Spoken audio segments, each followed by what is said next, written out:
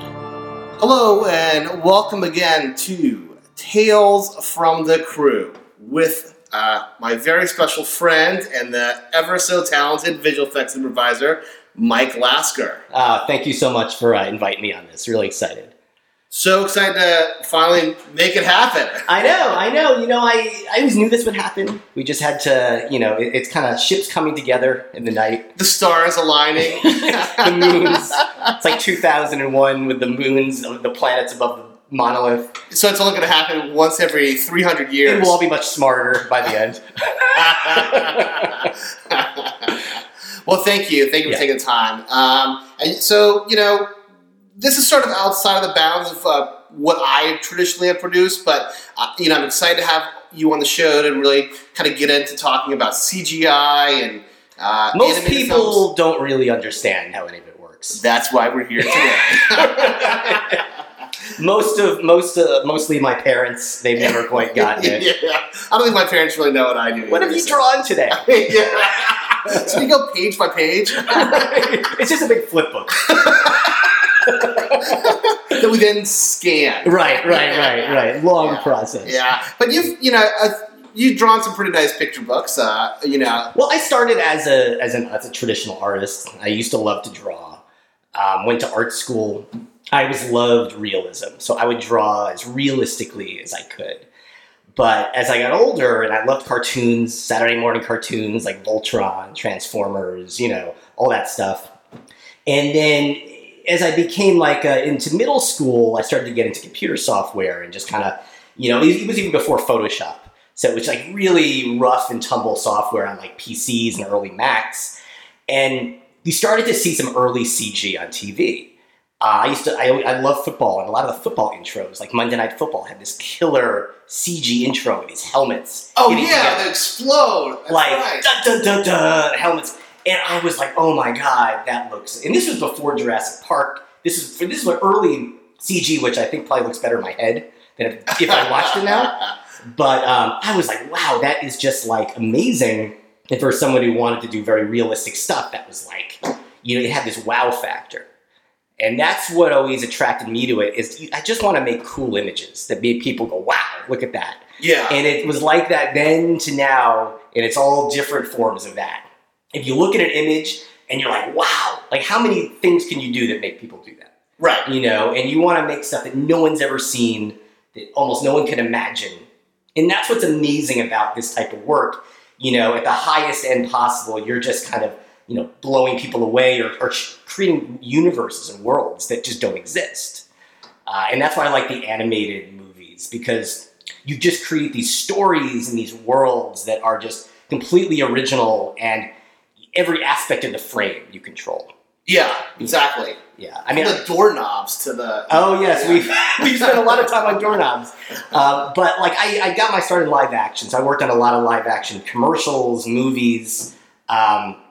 I got started in New York. I worked at these small commercial places in New York City. Worked there for almost a decade. When you say working there, was it within a post aspect or? Yeah, so I had three main jobs in New York. I started off at a company that did commercial effects. Their parent company was an editing company, but it was basically, we had flame suites, we had a CG department, and we would do commercials for Depends adult diapers and lottery and, high-end, low-end. It was basically small jobs, big jobs. And what was your kind of job in those? So, to be a successful artist in a city like New York, which is more commercial-based than film, you have to be what they call a generalist. So, every aspect of CG, you really have to be able to do, from modeling and effect simulation and clock simulation to lighting, rendering, the whole thing. And the most successful people would be able to do any area of the pipeline, whereas in film, you kind of become a specialist. So it's kind of like being a pediatrician to an orthopedic surgeon. Yeah. It's kind of like pediatrician, you kind of handle everything to some degree. But you're not specialized. Right, yeah. Right. In the film business, you tend to specialize in one thing. It's still good to know multiple fields, but typically especially when you're young and you're getting into it, you specialize in one thing. So in New York, I would basically do everything, and I worked in commercials. Then I did some architectural pre-visualization. which was cool because like we previs a building and then you'd see the building. And that's really cool. Yeah. So is that in 3D or 2D modeling? Yeah. So my whole career's been in 3D. Like I worked in New York from 1998 till about 2005. So we previs possible 9/11 buildings that went up to replace the World Trade Center. Wow. Previs like casinos. Like we previs this casino, which was like the most fun one. Because we had like that seems like a Sims game. The Mohegan Sun Casino. I think it's in Connecticut. And we did like the slot machines, and they had this wild, Native American architecture, and it was super cool. And we'd be doing these fly-throughs, and we'd be putting, and this was like 1999, 2000. We'd be putting these people. You could buy these people that would be on cards that you could straight into the camera, and it looked like people are walking around inside. Wow. Because you need you have people sitting. By the way, that's probably pretty mind-blowing even today. Yeah, I mean, well... To me. Yeah, I mean... To the layman. Nowadays, I'm sure that probably still... That technique probably... I still see architectural renderings, and I recognize some of those people walking around. We used to name them all. There's Joe, Billy just got his coffee. Just a cycle of getting his coffee forever. But that was fun. I also did medical animation. So we would do projects to try to sell drugs to drug companies. And then after that, I went back into more high-end commercial effects. We would do Super Bowl ads and commercials that were at a movie level. Like a lot of the directors were like really cinematic. One of the last ones I did, I guess it was about 2005, we would do GE commercials. And one of them was this dancing baby elephant in the forest. And it was like all over TV. And it was one of the first projects I worked on where like people I know saw my stuff. Because a lot of times you do a commercial and beyond, who knows if they saw it. It's not like a movie where everyone knows about it. Yeah. And the team that did it, we all took a train. So we're working in Manhattan. We took a train up to this farm where it was a farm that would lend out animals for commercials. So it was like Noah's Ark. They had like one of everything. They had llamas and elephants and lions and tigers. So we all went and we observed these elephants. So they let us sit in like this big barn. There was 2 elephants in there. And we're looking close up at how the feet moved, and their feet have like cushions underneath. It was pretty cool. And just their wrinkles and the skin. And at one point, one of the elephants got like angry and almost like charged us. And we're in this confined space. Luckily, like nothing went down, but we all took the train back to the city and we all stunk of just elephants. Because we were in this place for like 2 hours sketching and observing. So everyone on the train was like moving away from us. And we get back into the office and they're like, oh my God, what happened to you guys? But yeah, so it was at that point around 2005. I always wanted to do movies. And this guy that I worked with is like, oh, you're not getting any younger. I was like 29. I was like, you know what? I'm going to turn 30 soon. Now's the time. So Sony Pictures hired me and we moved out at the end of 2005, almost 14 years ago. And I've been with Sony Pictures ever since. So that was a really big gamble, moving from New York to California. And what was the position you moved out for? So basically, it's called a lighting technical director, which is basically you're a lighting artist. So you come in at the point in the pipeline where you basically final the shot. So my first movie was Monster House, which is a super fun animated movie. It was directed by Gil Kenan, first-time director, Spielberg and Zemeckis executive produced. Wow. It had a really cool, almost stop-motion-y feel. We rendered it. It was the first movie we rendered in our current render called Arnold, but it was a really early version of it.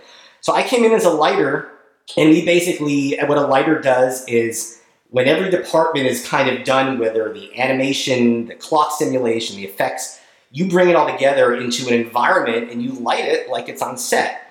And you work with an art department that creates lighting keys, which is basically their direction as to what they want the lighting to look like. And every lighting team has a lead. So typically on these movies, everyone's in teams. It's a very team-oriented business. So typically an animated movie will have like 5 or 6 lighting teams. So you'll have a lead and then you'll have your supervisor. So the lead will set up like the templates for the sequence and you'll come in and you'll just like a live action set, you'll set up lights, you'll have your environment, you have a sky dome that gives you like light from a virtual sky. And you do your best to achieve the director's vision of the shot. And then you bring it to final. So that was what was cool about that. Like I always loved color and light and just finessing and finishing images. And that's what you came in as a lighter. That was your job. So let me ask you something. Was that sort of an opportunity to work with other departments and like kind of learn more about, the overall gist of making a big film? What was good is a film is basically a giant version of what I was already doing. I see. So doing like a commercial is a really fast little mini movie where you have all the same departments. So coming from that commercial background where I kind of did everything really helped coming to the movie environment. And that's why we always promote to the artists, learn as much as you can because it helps you. So I knew what the cloth sim guys were doing and the effects guys and the animators. So, you come in and knowing all what those departments do really helped a lot. So that was a super fun movie. It's kind of become like a cult thing. Like people are like, oh, I love Monster House. And it was a really sweet first project. But it was really wild working on a movie. I mean, like there was so much going on. And even to this day, it's like, it's amazing that any movie can actually get done. Yeah. Like the amount of people, the direction, like directors, they're called directors, and it's a really true title. Like they are directing there. You have to maintain the vision through all of the craziness to come out the other end and for their vision to be fulfilled. It's just like a miracle every time. Yeah. Yeah. And I mean, that's the whole thing with like, we're doing a live action movie. It's really just trying to accomplish the director's vision. And, curious to see how that operates on an animated film with, well, what's interesting is keeping that vision with so many departments. Right. I mean, what's cool about our company is we do big live action movies and we do animated movies. So it gives you the opportunity to work on both. And the live action are pretty crazy projects. And typically live action movies today, you have multiple effects companies working on it. So you're not just doing all the work. You also have other companies doing the work, and their stuff has to look like your stuff. So there's like an added complexity to it. Plus, you have your background plates. You've got, pulling keys on green screens and roto. And what I liked about animated movies is we would do the entire movie, start to finish, in-house, and you had complete control over everything. So it was really like a self-contained world. And that's kind of what I liked better about the animated movies. And I felt like you have an opportunity just to just create totally new things no one's seen, and you're not locked to reality. You're locked to a background plate. You're not locked to the actors. Yeah, you can start from scratch.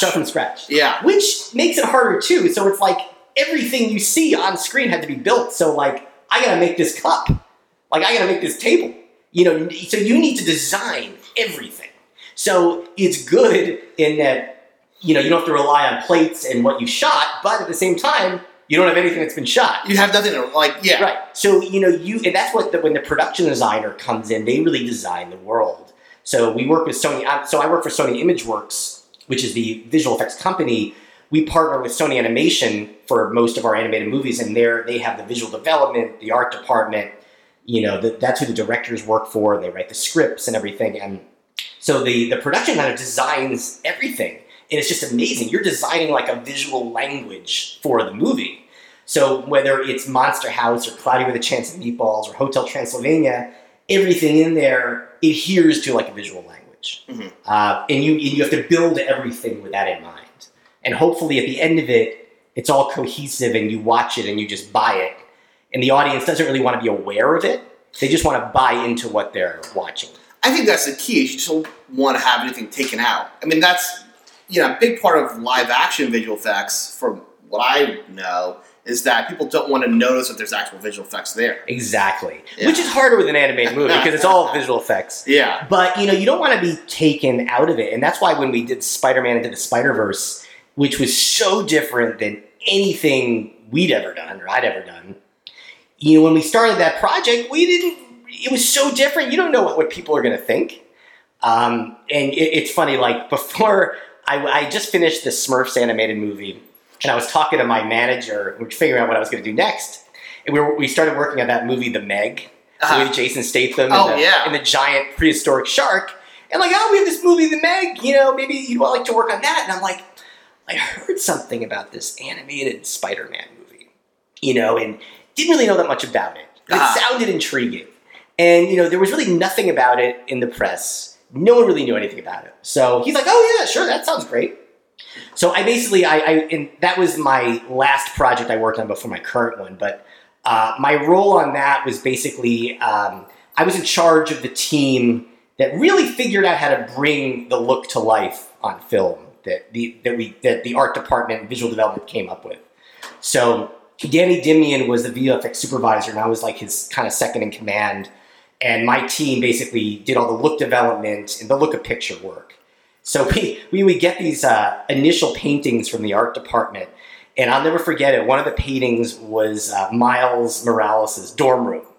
And we looked at this painting, and it's got lines here, dots there. A lot of it seemed random. You know, it's like we're just trying to make sense of it. Because usually on a typical animated movie, you'll get concept design work, concept paintings, and usually it's kind of an inspiration for what you're going to be doing. Because the majority of animated movies adhere to the same principles. You know, eyes look a certain way, hair looks a certain way. The animation is on ones. You use motion blur. So usually the paintings are kind of inspire that. Whereas on this, they actually wanted it to look like the paintings.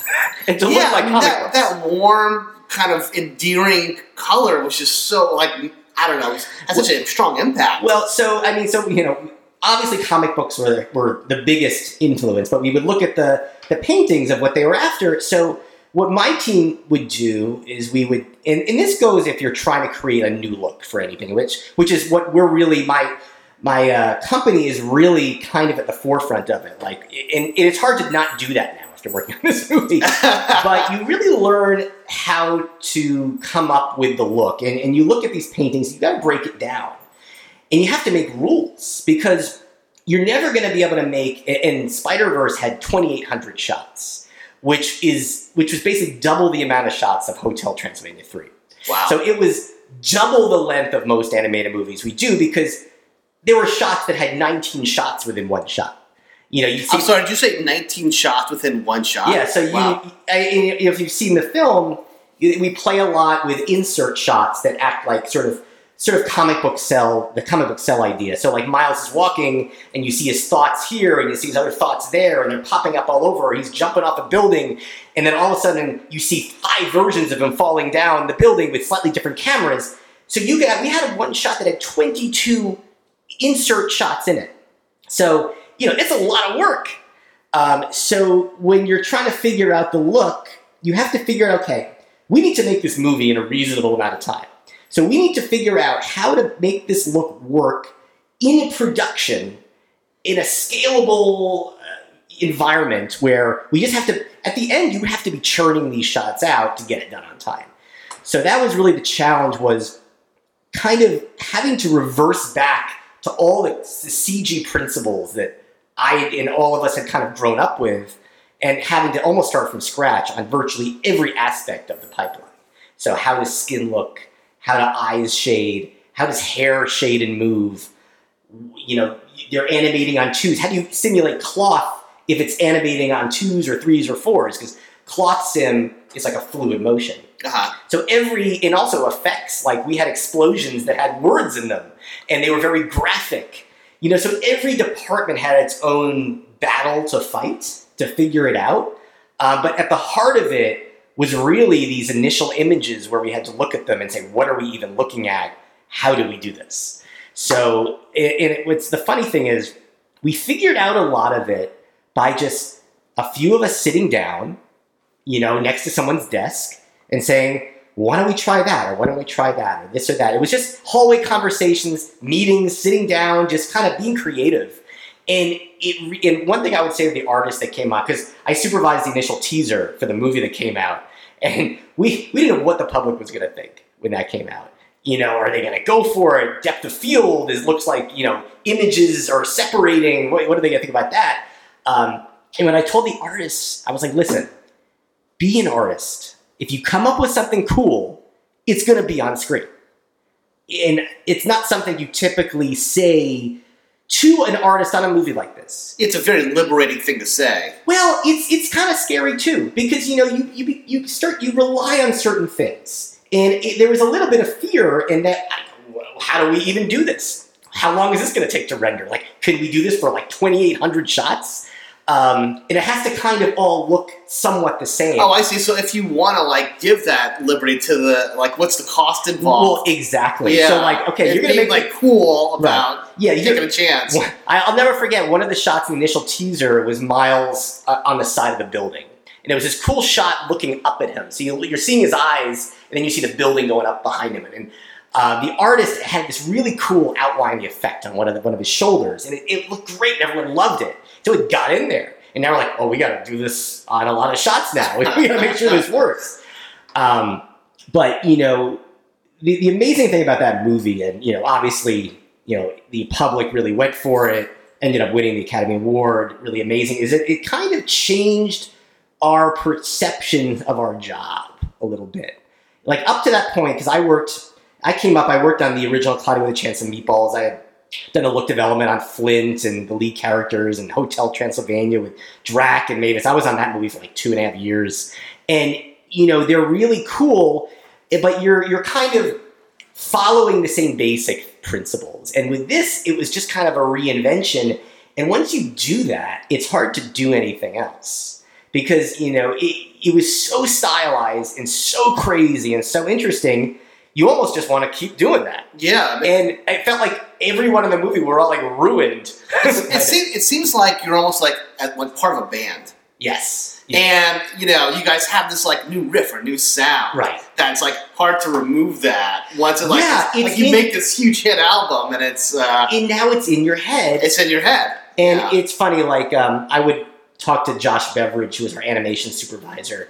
And early on, we would be like pinching ourselves. We're like, are we really making this movie? Like, this is a funded, big studio, animated movie that stars a superhero, and it's this crazy creative. And we'd always be like, are they letting us do this? We're really doing this. And it really said a lot about the studio to take a chance and to do it. And we had this meeting with Tom Rothman, the head of Sony Pictures Entertainment, early on, and we did this presentation for him, and he really got it. He's like, I see what you guys are trying to do, and just go for it. And it was just the most amazing thing. So then, you know, we buckled down, and the first teaser came out, and everyone really liked it a lot, and then we just worked our tails off, and I finished that movie about a year ago. Last September, I left the show. Well, it seems like, you know, you had a concept and a vision, and then executed it. What were like some of the complications along the way? Like, you know, in terms of like staying true to that or not abandoning that, you know, like. Well, you know, it's tough because, you know, the vision so Chris Miller and Phil Lord, executive producers, brilliant guys. I worked with them on like 5 different movies, including my current one. And, you know, we had 3 directors, Bob Persichetti, Peter Ramsey, and Rodney Rothman. And all of them really came together. In order to get this thing done, there had to be a cohesive vision and a lot of trust. Everyone trusted everyone. And there was a lot of trust put in us, in the production designer. Justin Thompson, our production editor, amazing job. And but I think the biggest hurdles were creating those basic elements, like skin. The character's skin was probably the hardest thing. Because it had to look like skin, but it had to not look realistic. You had to be able to see the character's facial performance, so you couldn't have... what we would do is, a typical animated movie has smooth shading. We would replace that. We would quantize the normal. So we would basically... It's almost like what a Toon shader does, where you break that shading into different light quadrants. So that's what would give you like the hard-edged comic booky feel. And then we would insert hatch lines into the shadows, kind of like ink hatches, and then dots into the highlights, which was a very comic book trope. So just coming up with that style and getting it to work in motion, because comic books don't move. Right. And that's the hard, it's always, how does it move? Yeah. We can iterate on this still frame for a week or 2, but once it starts moving, all bets are off. So the challenge is really literally animating bringing it to life. Yeah. Everything together. If it's going to work. Right. Yeah. And every department had, like I said, had a challenge, and it was bringing it all together, but at its most basic elements, it's like typically the iris, which is around the pupil, that we typically give it a little bit of a scoop speck, and it's got a little bit of an iris texture. It was a very stylized, artistic take on that. And even like the eye whites had graphic shapes in them. Wow. And the hair, hair is never easy. So Miles, the way we treated his hair was we almost created like a very graphic shape where it was almost completely black, except for a little shading wherever the light would hit it, like rims and top light and stuff like that. But every character, and that was another thing with this movie, is we had 5 or 6 characters from different universes who all had their own. Oh, that's right. So the third act, yeah. Not only did we have to create a new look for this world, we also had to create 5 or 6 other worlds where these other characters came from who had their own looks. So how does that work? Does someone just like drop it on your desk like, hey, Mike, here's the 6 Spider-Man look. So, the art department of Sony Animation was really amazing. Dean Gordon was the art director, Justin Thompson, production designer, with a great team of artists, and they would dev out paintings downstairs and get director approval on, basically a concept of what they'd want it to look like. And then we would have a meeting and they would turn it over to us, and then we'd figure out how to bring that to life. And the amount of new tools that we had to make for this project was like off the charts. So not only did we have to create new tools for everything I just described, but so like Gwen's universe, Spider-Gwen, where she comes from, had a completely different look. It was very almost watercolory, very kind of vertical, stretchy. It was more artsy kind of look. Versus Penny, who's coming from far in the future. She had this crazy neon world. Versus Spider-Noir, who's coming from, very noir, black and white, very graphic. Yeah. So we had to do that as well. But what was good is once we got into the mindset of creating the new tools and just going nuts, it made that a little bit easier because your mind was like freed up. You weren't really latched down and attached to anything. It was just like, let's go wild and let's make it look like what they're designing and we'll figure out a way to make it happen. And brilliant team on our side. From, Danny, our visual effects supervisor, was great. Brett St. Clair, who I worked with really closely, who designed a lot of the tools. And we would just sit down and try to hash things out and figure it out. Great compositing supervisors and CG supervisors. And, it just seems like communication is so key on this. And just everyone being on the same page. So we had a crew. It was the largest crew we've ever had on a movie at Imageworks. It was like 800 people. And the amount of coordination that has to go on to keep everyone in sync is insane. Like, how do you guys do that? We have a tracking system where you can track assets and as they move up the pipeline. But then we have coordinators and production managers, and just every team has their own coordinator, and DPMs, APMs, just people that they're just devoted to organizing and coordinating, because every team has their own jobs, and then if a shot has a problem, they've got to kick it back to certain departments. So there's just like thousands. It seems like asset management itself is just a huge undertaking. Yeah. And that's where all these movies start, is in assets. If you've seen the film, most of it takes place either in Manhattan or Brooklyn, and we had to build 150 buildings. We have a building library in the office that we use, but this was so stylized, for a lot of our live action projects. We built everything from scratch. So 150 buildings. We had skyscrapers, we had brownstones, we had modern buildings, we had different areas of Brooklyn, different areas of Manhattan. We had billboards and Times Square, and then you have like your street props. So we've got lamps and cones and anything you'd see on the city street. You know what's so cool too is it kind of like, even though it was a completely different world, it felt like a Spider-Man movie. Right. Which was really like the cool part of it, I thought. And that's the thing, obviously Miles and Peter swinging around on webs, we had to come up with a new way to do webs. So my company does all the live action Spider-Man movies. So we did Far From Home, all the way back to Tobey Maguire days. Yeah. And, but the webs that we created in this film were a lot more graphic. So they didn't have all the intricacies of our live action webs. They were more graphic, and depending on how close you saw them, we would dial up and down how detailed they were. Yeah.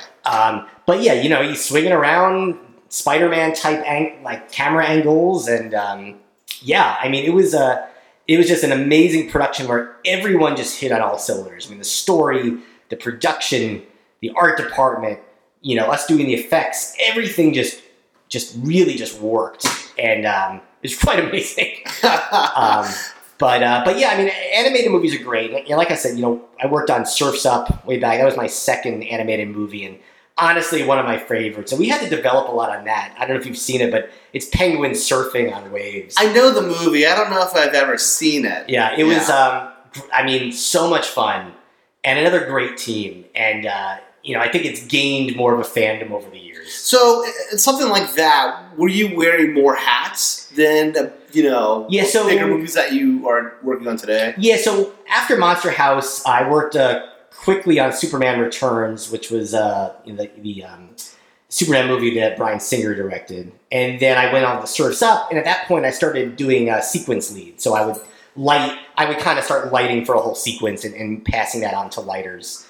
And that was a super fun movie. I mean, the look of the waves, we had a surf day where the whole crew went to the beach and just observed waves and took surfing lessons. It was a huge amount of fun. Oh, that's amazing. Yeah. So I started to kind of increase in just what I was doing, responsibilities, communication with artists. And then my next big film after that was, my next big animated film was Cloudy with a Chance of Meatballs. Before that, I did Watchmen. And Watchmen in the HBO show is pretty sweet. I don't know if you've checked that out yet. It's on my list. But yeah, the movie was great, and we had just gotten our renderer going, and Dr. Manhattan builds this glass palace on Mars. And it was, at that point, this is like 2008, 2009, and rendering something like that was incredibly hard. All the refraction, and we had interior bubbles and cracks and glass and this massive thing. So I went out to that movie, and my task was to create this palace. So I did the look dev, I texture painted it, and I rendered it for every shot that was in the film. And it was just it was a really cool but crazy experience. And it was a really fun movie. But Cloudy was, that was my first show as a lighting lead, like officially. And I actually worked with Danny Dimian on that movie too. And I did the look development on Flint, on a lot of the environments. I think Sam Sparks, probably some of the other characters. But that was really when us and Sony Animation were really off and going. And that was a Chris Miller filler project also. And that was a lot of fun. And that was when we really started getting the groove on animated stuff.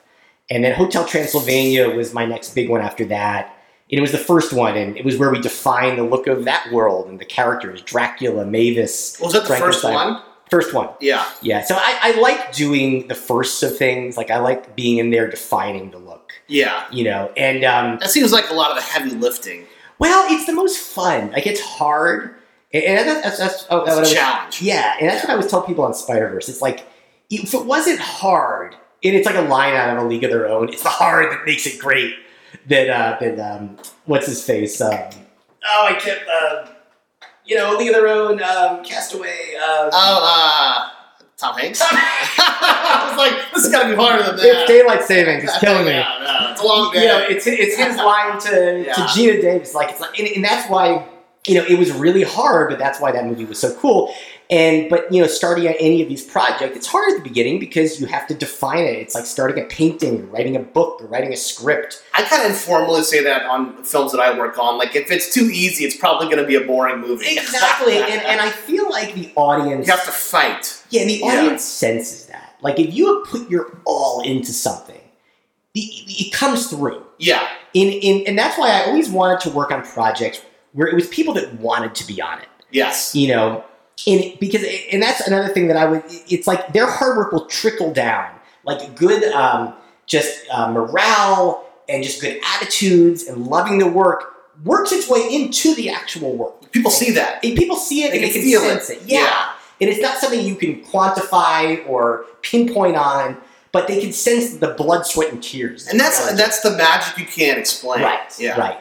Yeah. And that's why, with these animated films, it's like everything you see, and I don't think people realize it, everything you're looking at has gone through the design process. And I typically manage the asset departments. I mean, now, in my current role, I'm a visual effects supervisor now, so right now, I'm in charge of the entire crew, basically, on the film. So I'm, So all the teams roll up to you. all the teams roll up to me. So a typical day, I will sit and review everything basically except character animation, which is under its own umbrella. But I'll review modeling, cloth and hair effects, and effect simulations, and the lighting, and the rendering, and the compositing, and basically all the digital departments. And but in the past, I managed assets where you really have to just. It's kind of like you're building everything for real, because if you don't know much about this type of work, you're working in a virtual world. And that's what I think like the parents seem to have a hard time understanding when I describe it to them. It's like, they're like, what are you even doing? And it's like you're working in a virtual three-dimensional world. So the modelers are physically building a table. Yeah. It doesn't exist in reality, but exists in a 3D reality in the software. So you physically have to build everything. And you have to look at it in all angles, and it has to work, because you never know where the cameras are going to be pointing at when the actual layout's done. Oh, I see. So once you build the world, then the creative team comes in and plays in that world, and so you don't know where it's going to go. I mean, in an optimal environment, you'll know, so you know how much detail to build in. But a lot of times you'll get like a shot list. Right. But you don't know if that's the end of the day shot list. A lot of times you don't know. A lot of it comes down to how prepared to the storyboards they're going to stick to. So typically storyboards come in, and that's what the layout team goes on. And the layout team is basically the director works with them. They're like the cinematographers. They're like the DPs. They start working with the virtual cameras, picking lenses, just like you would on a film set. We want to use this lens here to achieve this feel. So we try to make it as much like shooting a live action movie as we can. So I was very involved in layout on my current movie, and I really learned a lot about it. And it's just so much real cinematography that goes into it that I think a lot of people don't get, that you're making a movie, whether it's animated or live action. It's the same principles. Yeah.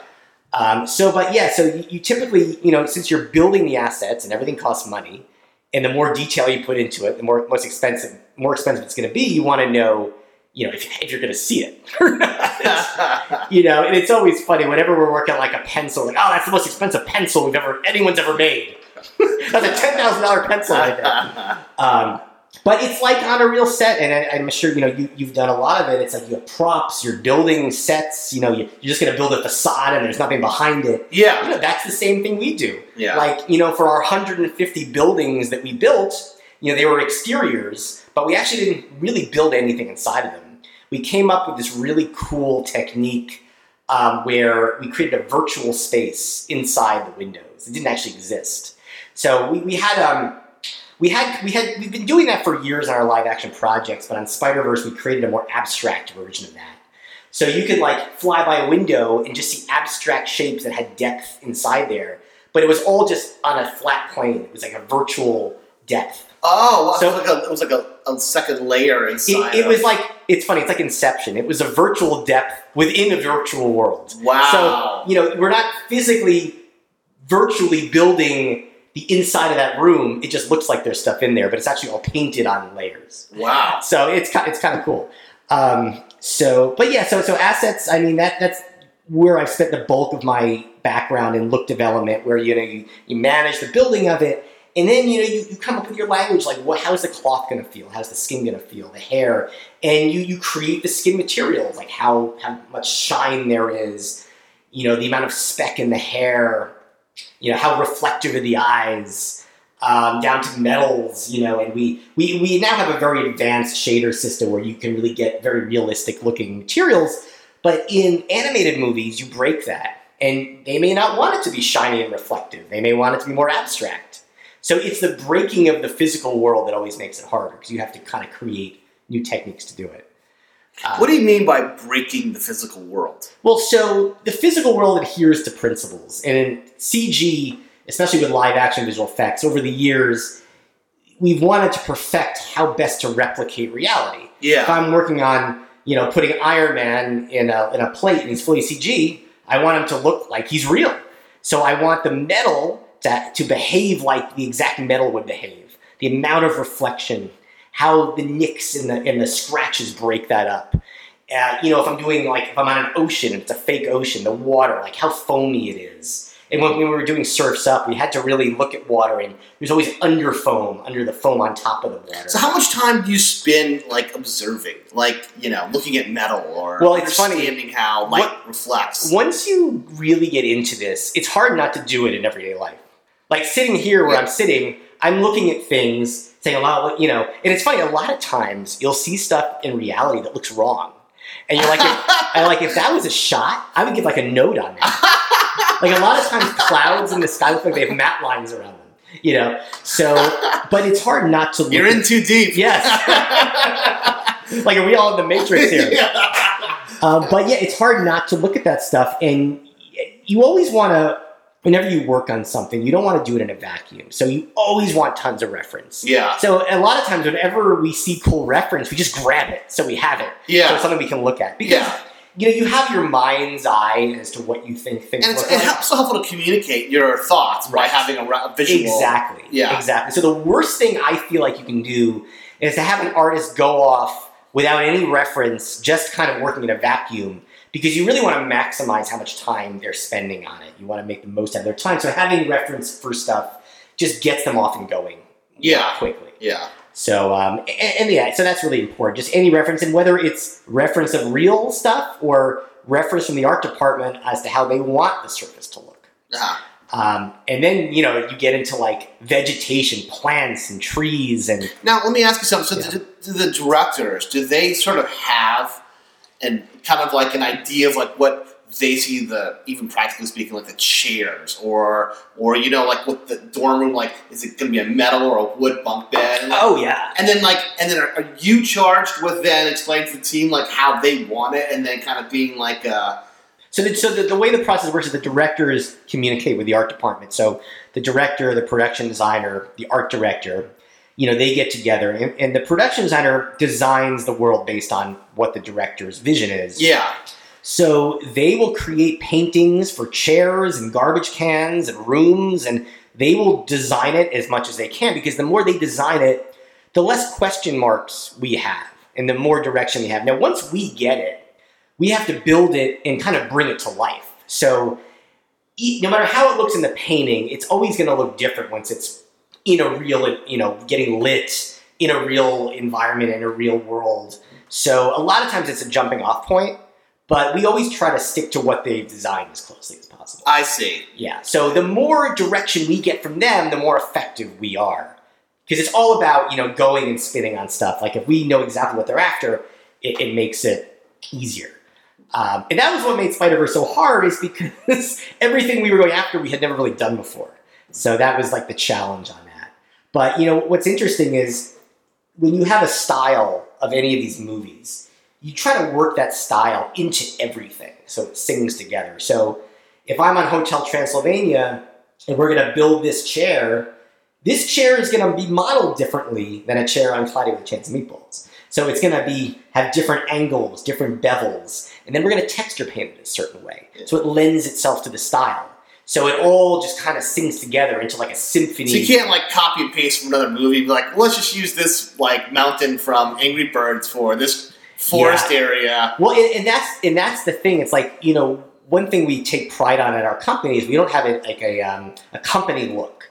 Every movie we do has its own look. That's really cool. So whether it's Angry Birds or Cloudy or Hotel T or Open Season or Surf's Up or Spider-Verse, everything has its own look. So, and I think that says a lot when you go in and looking at you know, a new movie. You know it's going to be original, that it's a lot of work has been put into this, and it's not something that you've seen before. Right, and that's why I love it. Like giving, and like, you know, like I said at the beginning, making someone go whoa when they see it is like, I think what any person going into this really is after. But that's the thing. It's like when every look is new, you kind of have to make everything, you know, different. Yeah. But I mean, it's the job I have now is really the job I always wanted to have. You know, visual effects supervisor, really working with the director very closely and the production center, and just seeing their vision come true, and just really just kind of like conducting like a symphony of artists to do it. Yeah. And it's a huge amount of organization. You know, the producers, you know, I work closely with them on like the budget side of things and scheduling, and crewing, because you need to bring artists on at a certain time, and it's all like a crazy. Like the word production, that is what it is. Yeah, it is a production for like 2 years, at least. Sometimes longer, sometimes shorter. Man, I mean, I think either the first Cloudy or the first Hotel T, I was on for like 2.5 years, and but it's kind of nice to be on a film that long. It's a very family-oriented environment with these animated films. So you have time. You get to know everyone. You get to know the characters, and it's fun, and it's a really good it all comes. So are together. you primarily with the same team on at Sony, just doing different films with them? Are there a lot of freelancers, or is it I mean, I guess it's there are a lot of different types of hires. I mean, some artists come in just for one show. A lot of artists stay on for multiple shows. Project to project, you're going to work with different people. Sometimes you try to stay with the same people, but it's really hard because, that movie's starting up. They need this producer, or this needs that artist. So, but you get to know everyone. Like our company has well over 1,000 employees, most of which are in Vancouver, in our Vancouver office.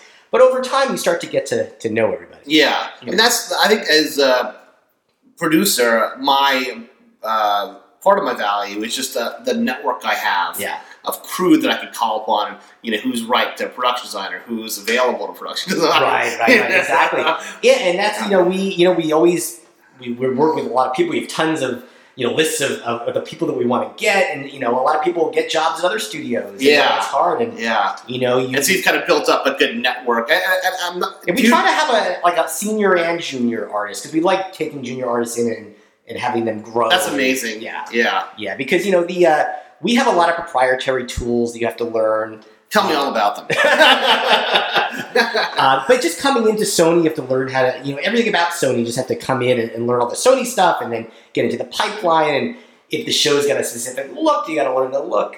So it's to your best interest to really have a long-term relationship if possible. Without a doubt. Yeah. Without a doubt. Yeah. You want to nurture and help the artist grow. So we try to do that. So really cool. Yeah, it's there's so much to talk about on these projects, especially ones where you had to reinvent everything. But I mean, every project has like its story, and all the stuff you went through on that one. And it's like when you work on these movies and they take place a year or two of your life starts to get broken into like, that was the Cloudy era, or that's when we were at Hotel T. And you share these experiences with people. Yeah. And it's just like, it's really interesting. That sometimes is like the best part about it. Yeah, you measure time. Like the seasons. I only remember years by films. Right. Oh, that was that Smiley era, And then they start to blur together. You're like, were we in Cloudy or Hotel T when we did So you're never doing like 2 or 3 projects at once? No, typically not. Or maybe wrapping out of one and starting one up. Or something. I've done some quick projects in between. So like we did the movie Concussion with Will Smith. We did this really cool effect sequence. We did this, the movie, You Don't Mess with the Zohan. We did this really cool sequence. Love that movie. Right. A lot of hummus. Yeah, we did this. It was just me. It was this tiny team. And there was a sequence where Adam Sandler and his family were playing hacky sack with a cat. Oh, so my God. They're kicking this cat around. And I think I know that scene, yeah. Obviously, they can't use a real cat. Oh, they didn't use it. So we built this cat in CG, and we matched the real cat that was in the movie. And, we did like 10 to 12 shots of this thing getting kicked around, and it was tough because, a cat has weight, and that's the only thing with animation. You want things to not seem. They want it to seem like they're really. They have the correct weight. They move right, and having this cat get kicked around, it was tough because it would be hard for that to really happen. So anytime you're animating or making something that would be like virtually impossible in the real world, I feel like those are the biggest challenges with CG. Making it look like it could be real. Yes, because you want to convince the audience that it's real. Yeah. But if it's not moving like it would move, or there's just no way it could possibly exist, those are the biggest challenges. That was a fun project. Worked on the Smurfs animated movie a couple of years ago. Kelly Asbury was the director on that. He was really great. And, we created a whole virtual world with tons of forests and vegetation and, Gargamel and Azrael, and I really felt like I was going back to my childhood roots with that movie. But But yeah, it's cool just to work on a lot of different things. I'm sure you could probably reference things many people don't know. Oh, Smurfs, yeah. Yeah, I grew up in Smurfs also. Yeah, I mean, all the, Gargamel would not do that. I loved the Gargamel design because it looked just like the one from the cartoons. I also worked on the live action ones too. So there was a difference between the live action Smurfs and the animated Smurfs, which is kind of fun. That's amazing. But yeah, I mean, I've worked on about 16 films. My first film was like a little mini indie film. When I was working in New York, one of the producers did this little horror film called Dead Air.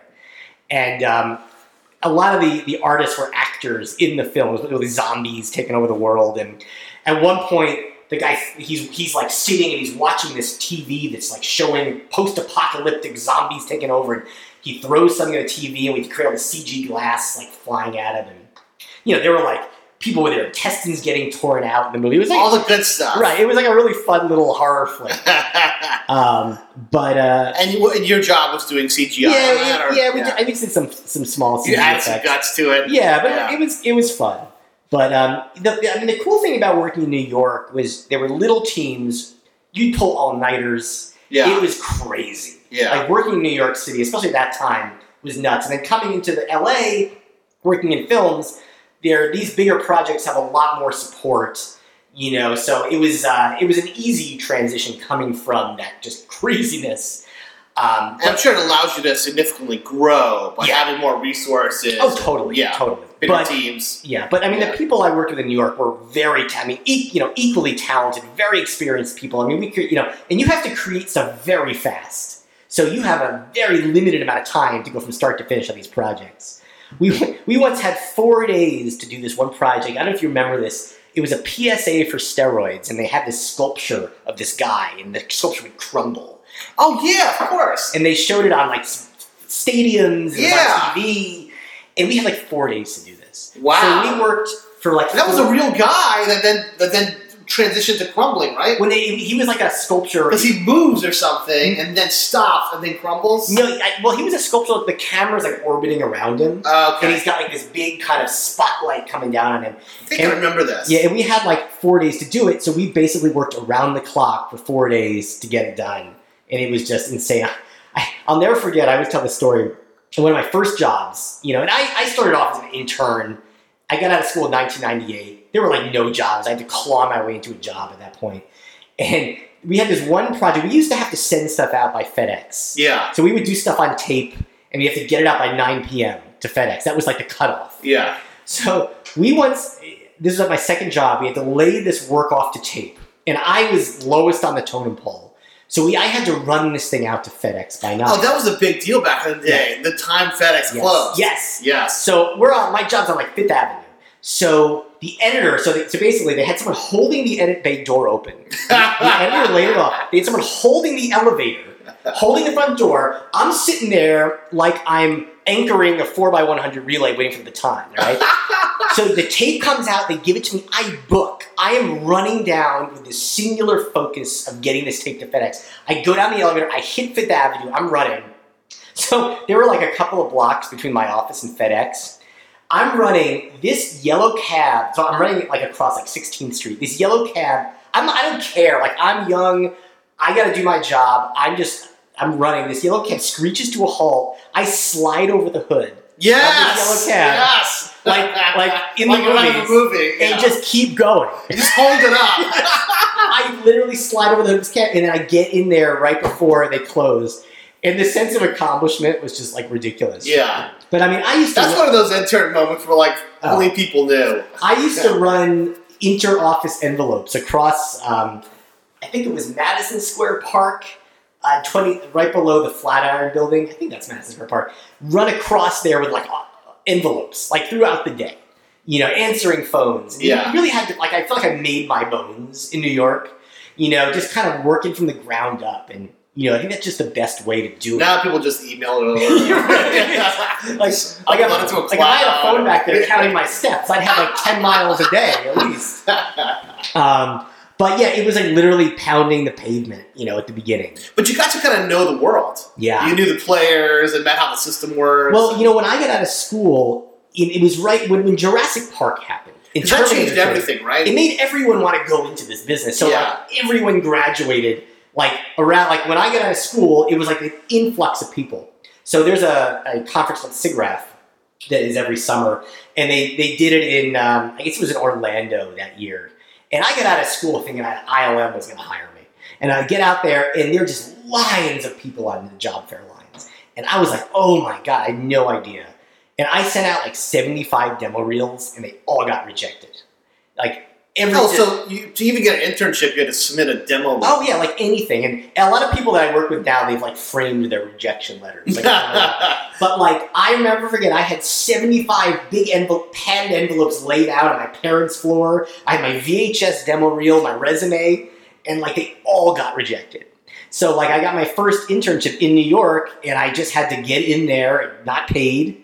I didn't get paid for the first 10 months of my career at this job, and had to claw my way in and start working. And I became like a full-time freelancer, so I'd be there, they'd pay me to work on jobs, and I slowly learned the business. Yeah. But it was pretty crazy back then. It was much different than it is now. Like, everything was just really hard. I was a production assistant at that time, and I remember having like a beeper. You know, the assistant would like message me on the beeper system, and like, hey, go pick up this script. Oh yeah. You know, I had a beeper at a couple of old jobs. Yeah, you just wait for that beep to come in. You're like, all right, time to go pick this up. Right. It's like Devil Wears Prada. Like, she's getting the call from, Anna Winter. But yeah, it was a lot of fun. But, I always loved the work. And you have to have a passion in this business to do it. You got to love it. You can't not love it because it's hard. Like, everything in CG is hard, even the easy stuff. Well, kind of the way I look at it, and it seems the same way you do too, is like it's almost like you're trying to master a craft, and you can never really master it because you just keep growing and learning and appreciating the craft. And the software that we use is so complex, and there's so much depth to it. It's so hard to learn every aspect of it. So, I mean, we use the same software to animate, to do cloth simulation. There are different, totally different areas of. I'm sure everyone's approach to it. You kind of learn something based off of like how they approach it. Well, and you always bring something, and at these bigger companies, you try to adhere to a certain system. So kind of everyone does things a certain way, and that's set up by the leads, the supervisors. And like I said before, it's like you have to scale this thing up to work at a full movie level. So everything has to be humming like an engine, for it to go smoothly. But yeah, I mean, ImageWorks has been great. A variety of projects. With Sony Animation, we doing all their work. It's and just the amount of creativity going on now. All the different new shows coming that are really interesting. Yeah, I mean, can you tell us about the new show? You know what? I don't think I can really say anything. All right. Yeah, I mean, fair enough. But I'm, it's 5 years later. It's going to be awesome. Our director, Mike Rand and Jeff Rowe, they were creative directors, writers on Gravity Falls, which is an animated show. So they're the directors. I'm working with Chris Miller and Phil Lord again. Amazing. Super creative guys. Yeah. And that's pretty much all I can say. Yeah. And is there anything like in your career where like you have a plan to direct something on your own? Or? I've in the past, I've tried to develop projects on the side. Like, I always envision myself as maybe either, like, being a producer or, directing a director is really hard, Yeah. And I don't like directing. It's so much pressure. I mean, I could definitely maybe see that in the future. Yeah. Especially in animated film, where I think it's good knowing how to get it done. Yeah. I think would be, like, a really good thing for a director to know. Yeah. So I think there's definitely potential there. But yeah, I mean, I definitely want to grow as a VFX supervisor, work on a variety of projects, and then we'll just see where things go. But it's definitely the job I always wanted to have. Yeah. So that's sounds like your plate is so full now. Oh God. I mean, it's like every aspect of my day is scheduled. Yeah. I come home on the weekend and I just want to just lay on the couch and do almost nothing. I can imagine. Yeah. And then I'm going up to Vancouver in 2 weeks. I spend time up there at our Vancouver office. Meet all the artists up there, which is funny because you're typically working with them either over a video screen or over audio. So when you go up there, it's like you're meeting actors you've only seen on TV. So yeah, so that must be so amazing. Yeah, I'm like, oh my God, it's so much different than what I thought. But it's great going up there and meeting the team, and it helps create like a team unity. Yeah, making it more cohesive. So. Yeah. But yeah, I mean, I'm really excited for my new project, and Spider-Verse really helped. I think it helped a lot of growth with the company, and it was really. I can tell you, like as a fan, it was like such a breath of fresh air to see just this amazing, masterful film. And it also had a lot of effect on people, which is amazing. Yeah. And now that Halloween came out, seeing all the Miles and Peter costumes, like how cool is that? Yeah, especially all like the dads over 40 dressing like Peter with the sweatpants and the mismatched shoes. But yeah, so we'll see what the future brings. Very cool. But thank you for having me on this. Oh my God, it's my honor. My pleasure. Right. My goodness. And I have to say, we could talk another 3 hours. I mean, there's so much depth. And I have to tell you, you pull off the vest over the short sleeve shirt better than anyone I've seen. Like, it's a total LA style. I appreciate you saying the that. The short sleeve with the vest. I've gotten ridiculed a little bit, but like it's comfortable. I did not see that going there. I was like, you're movies, but I'll take that. Because that was like, and I'll tell you, I've always wanted a vest like one of the Patagonias that, looks like they're like so cool. I never growing up in Louisiana. My time, we didn't, wasn't like a Patagonia place. Right. So when I did get it, I was like, I'm never taking this thing off. Right. It's the greatest thing ever. It keeps your core warm and your arms cool. Yeah. I feel like it's my number one go-to. Yeah, so I think vest with short sleeves is an adequate It's the perfect thing to wear in LA. Right, but if you're not from LA, I don't think you get it. And although I would get ridiculed by people in the cold weather. Because it works for like 2 months out of the year anywhere else. Just wanted to let you know that before we closed down. Now you made it official. Yes. Well, thank you again. Yeah. And guys, this is another episode of Tales from the Crew.